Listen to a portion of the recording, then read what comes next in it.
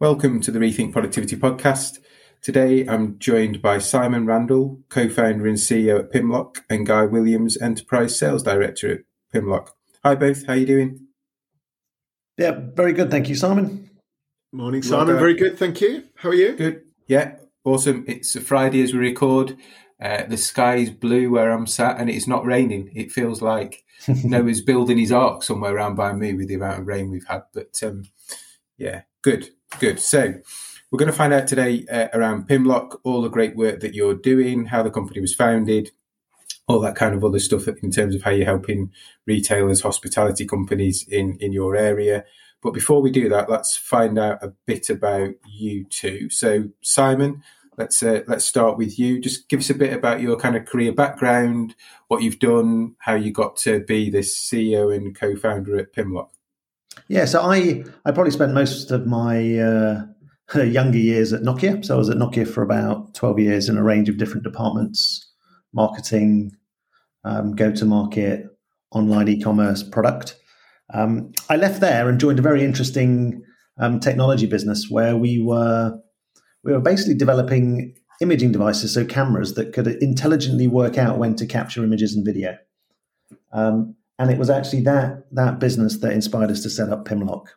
And so what we discovered was two big things. Firstly, as we all know, the world's not going to need more cameras. Actually, the challenge is going to be, how do businesses and individuals deal with all the video that are coming off these things? How do they make sense of them? How do they protect the information that's in there? And how do they make it useful?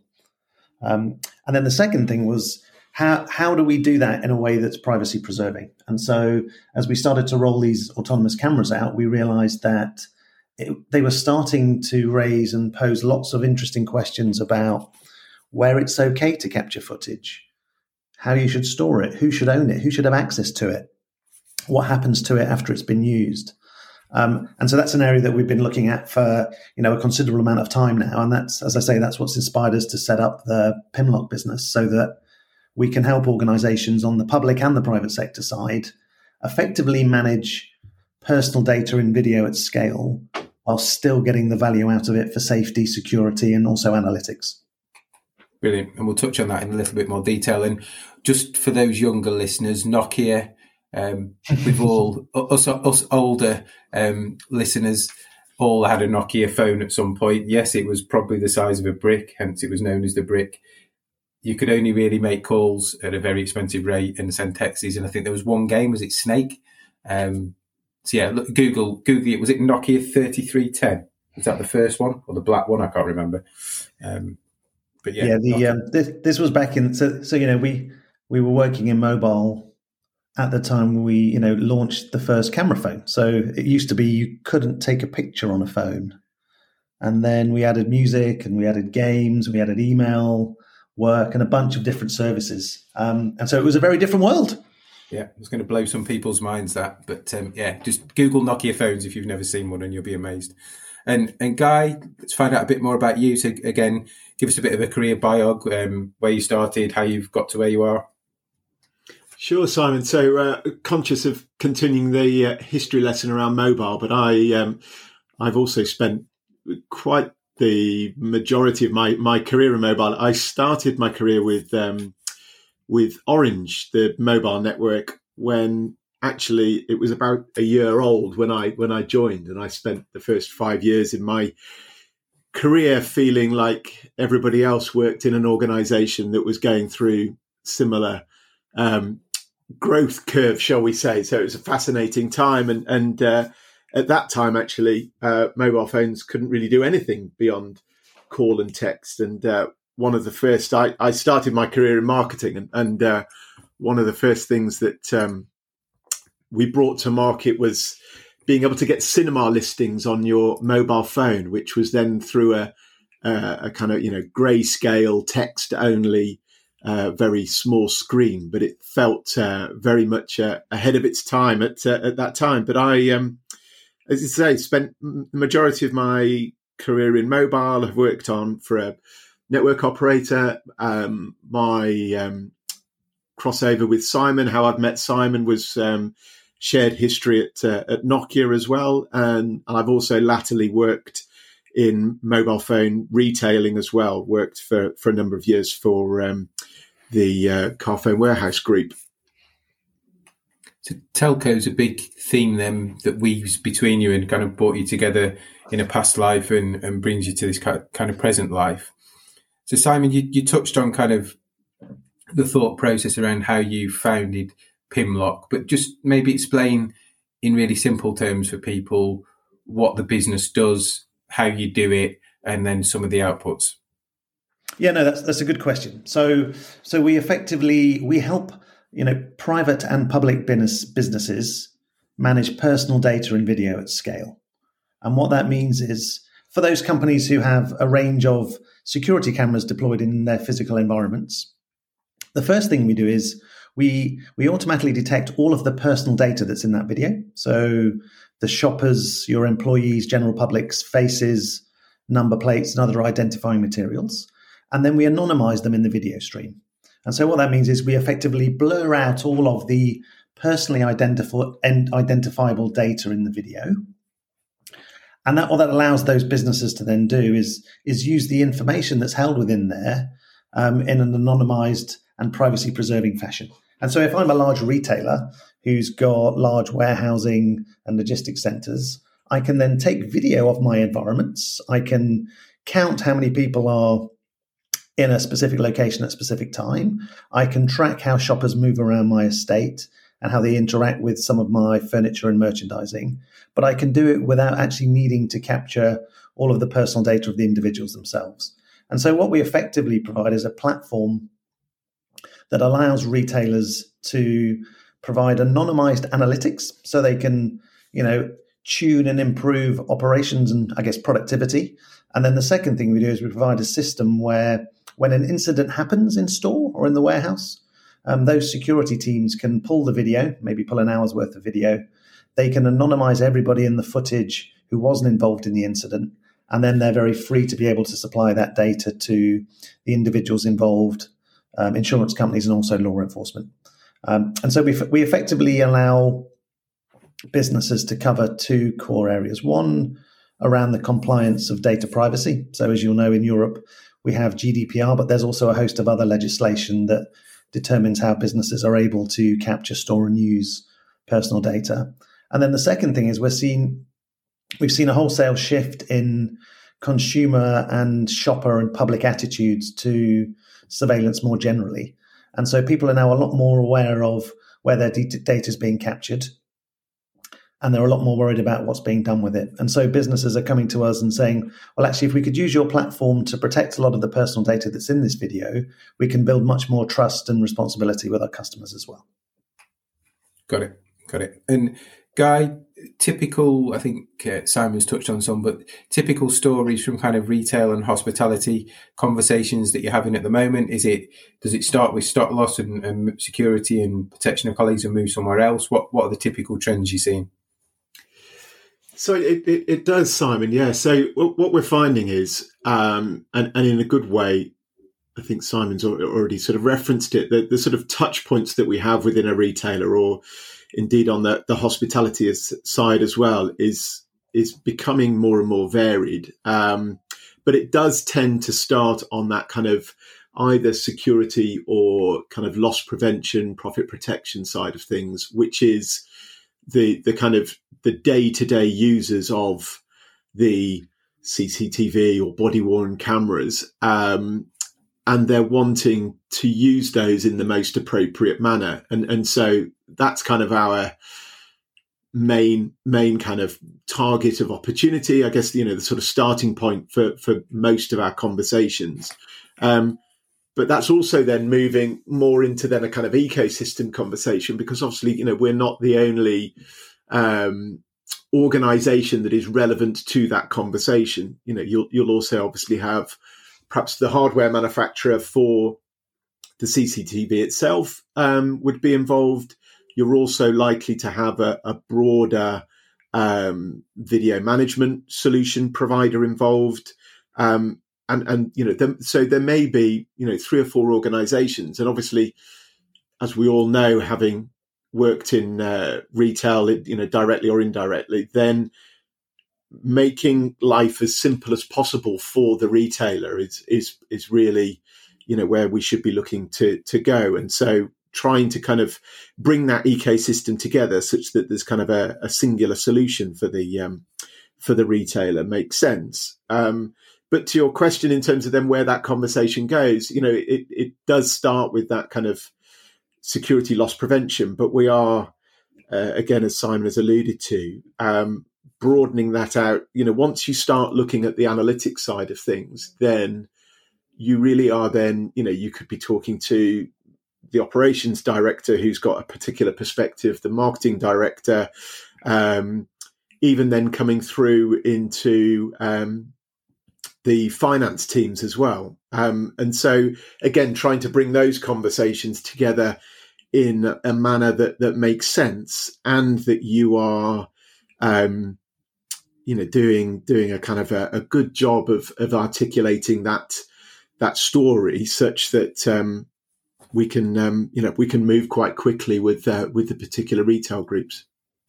And is this around utilising existing cameras, Simon, or do you have to have new special cameras put in? How does that part work? Yeah, so we basically will work with whatever cameras and video management systems everybody already has installed.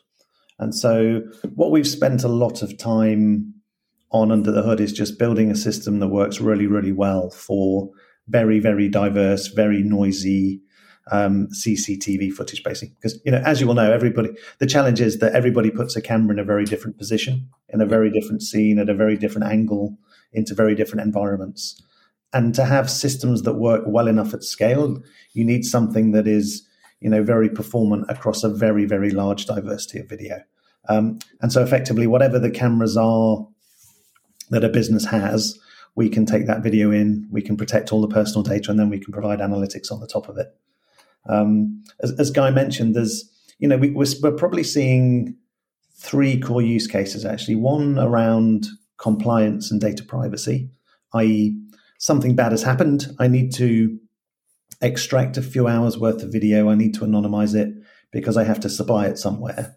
The threshold for, accuracy of data protection is very high in that use case. And so we have a system that works very well. But then alongside that, we have some use cases around safety. So, send me an alert when somebody goes into these environments. Tell me when the area is too crowded. Tell me if something bad happens.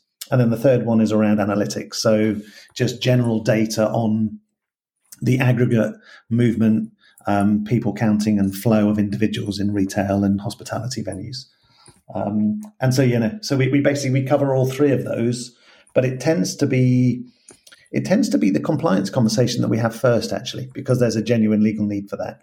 And then once we start looking at those solutions, then people start to ask us about, well, could I also get live alerts to be able to make sure that we're keeping everybody safe? And then actually, once I have those, what other data could you provide on, just the ongoing running and real-time nature of the business? How many people are installed? What are they doing? How are they interacting? And all that, as Guy said, feeds into the profit protection teams, the security teams. But increasingly, we are now finding engagement with broader areas of the business, as Guy said, from operations all the way through to finance.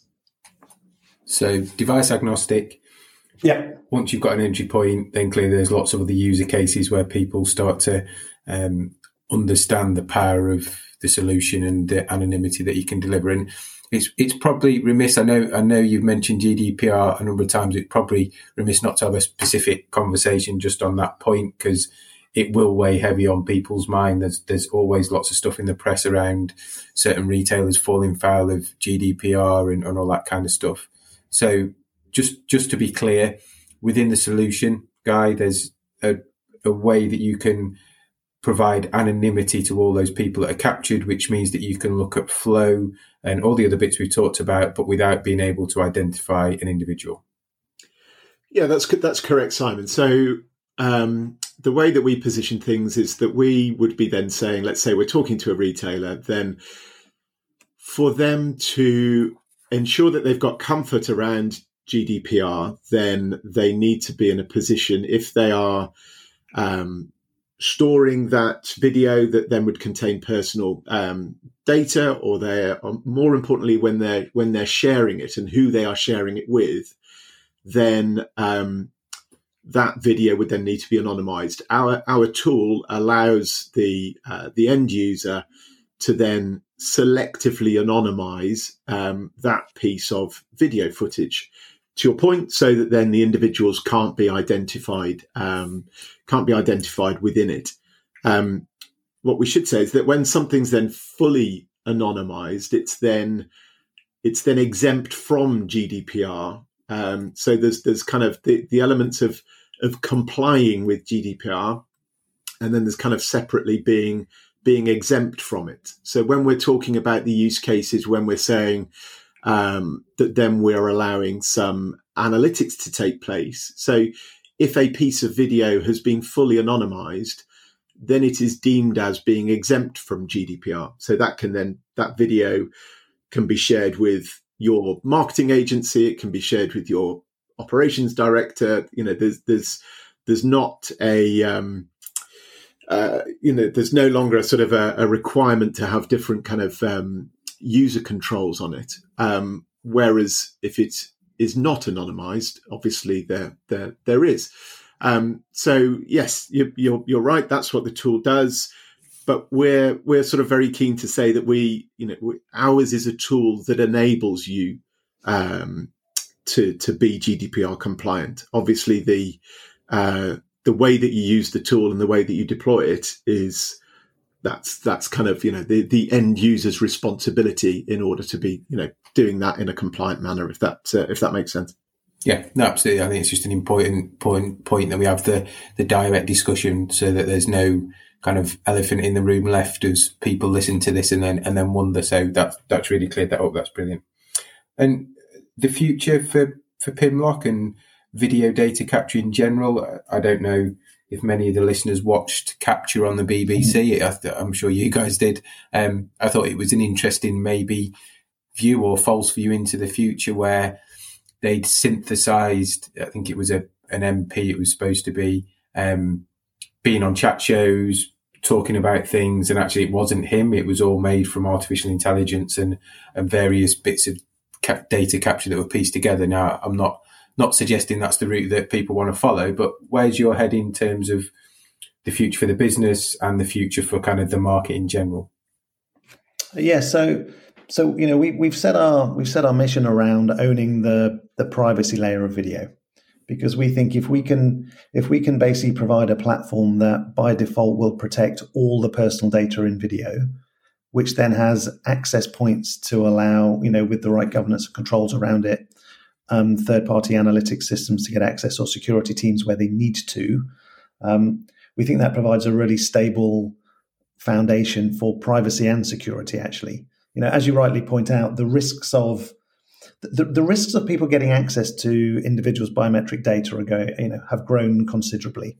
It's now much easier to take a few frames of someone's face, use those to generate a deep fake image, or even a short deep fake video, use that to get biometric access and control into a system, or even use that to try and defraud somebody. And so, genuinely the risks. So the capture paints quite a utopian future view of where these technologies could go to. But actually, the principle, I think, is right, which is, we all need to be a lot more careful about who's got control of and how our personal biometric data is being managed. And therefore, I think, having systems that do a really good job of protecting that, there's definitely a strong role for regulation as well, to make sure that there's enough regulation in most countries, so that retailers and other businesses have to protect that data in a very responsible way. But actually, the other aspect of the capture is it just kind of highlights the growing awareness in society, actually, of the new risks that are coming with these types of data. And that's a good thing, because, at the point shoppers and general public are, starting to ask questions of the companies they're sharing data with, or they're starting to think twice before they step over the threshold into, a private environment or a store. I think that's a good dialogue for shoppers, the public, and large retailers to be having. Where is the right balance of, making sure that stores can operate so that theft is down very low, making sure that stores are a safe environment for shoppers to come into, and also at the same time kind of getting to the right agreement of, as a shopper, how much data am I happy to give you so that you can actually provide a better experience for me and more efficient operations. And I think we're just at the start of that journey. One of my local supermarkets has just put in cameras at checkout, and so you stand there scanning tins of beans and loaves of bread whilst there's a very large image of my face on the screen, which does two things, actually. Firstly, it starts to get people to think about where that data is going. And then there's then an onus on all the retail staff actually to be able to explain what the data policy of the business is. And so when you then go to the desk to ask, where that video is being stored, who's got access to it, what it's being used for, that's a very different type of conversation for someone in the supermarket to be able to answer, actually. And then the second thing to point out is, that's our vision, but it's very easy to look at the capture and get very scared about, what's potentially happening. But then, the reality of a lot of these technologies is, whilst I'm stood at that checkout scanning my tins of beans, it's invariably true that system's probably broken 3 or 4 times, and I've had to call someone over because, the scales next to the till aren't weighing the tin of beans properly. And so whilst the future direction is pretty clear, I think there's still quite a long way to go on some of those technologies. No, absolutely. And we'll just kind of round off, Guy. If people are intrigued by this conversation, it kind of helps, or they think it'll help solve some of the problems that they might be having, where's the best place for them to get in touch with you? Well, I can either reach out directly. I'm at guy@pimlock.com, or going to our website equally, pimlock.com, and everything is there. They'll see the reference. So our organisation is Pimlock. When we've kind of talked at a product level, our product is called Secure Redact. More than welcome to reach out to me directly. Brilliant. And I'll put both of your LinkedIn profiles on the show notes, so again, people can click through and connect through that medium. Last question for you both from me is one that everybody gets who comes on the podcast. So we'll start with you, Simon. What's the best bit of business advice you've ever been given?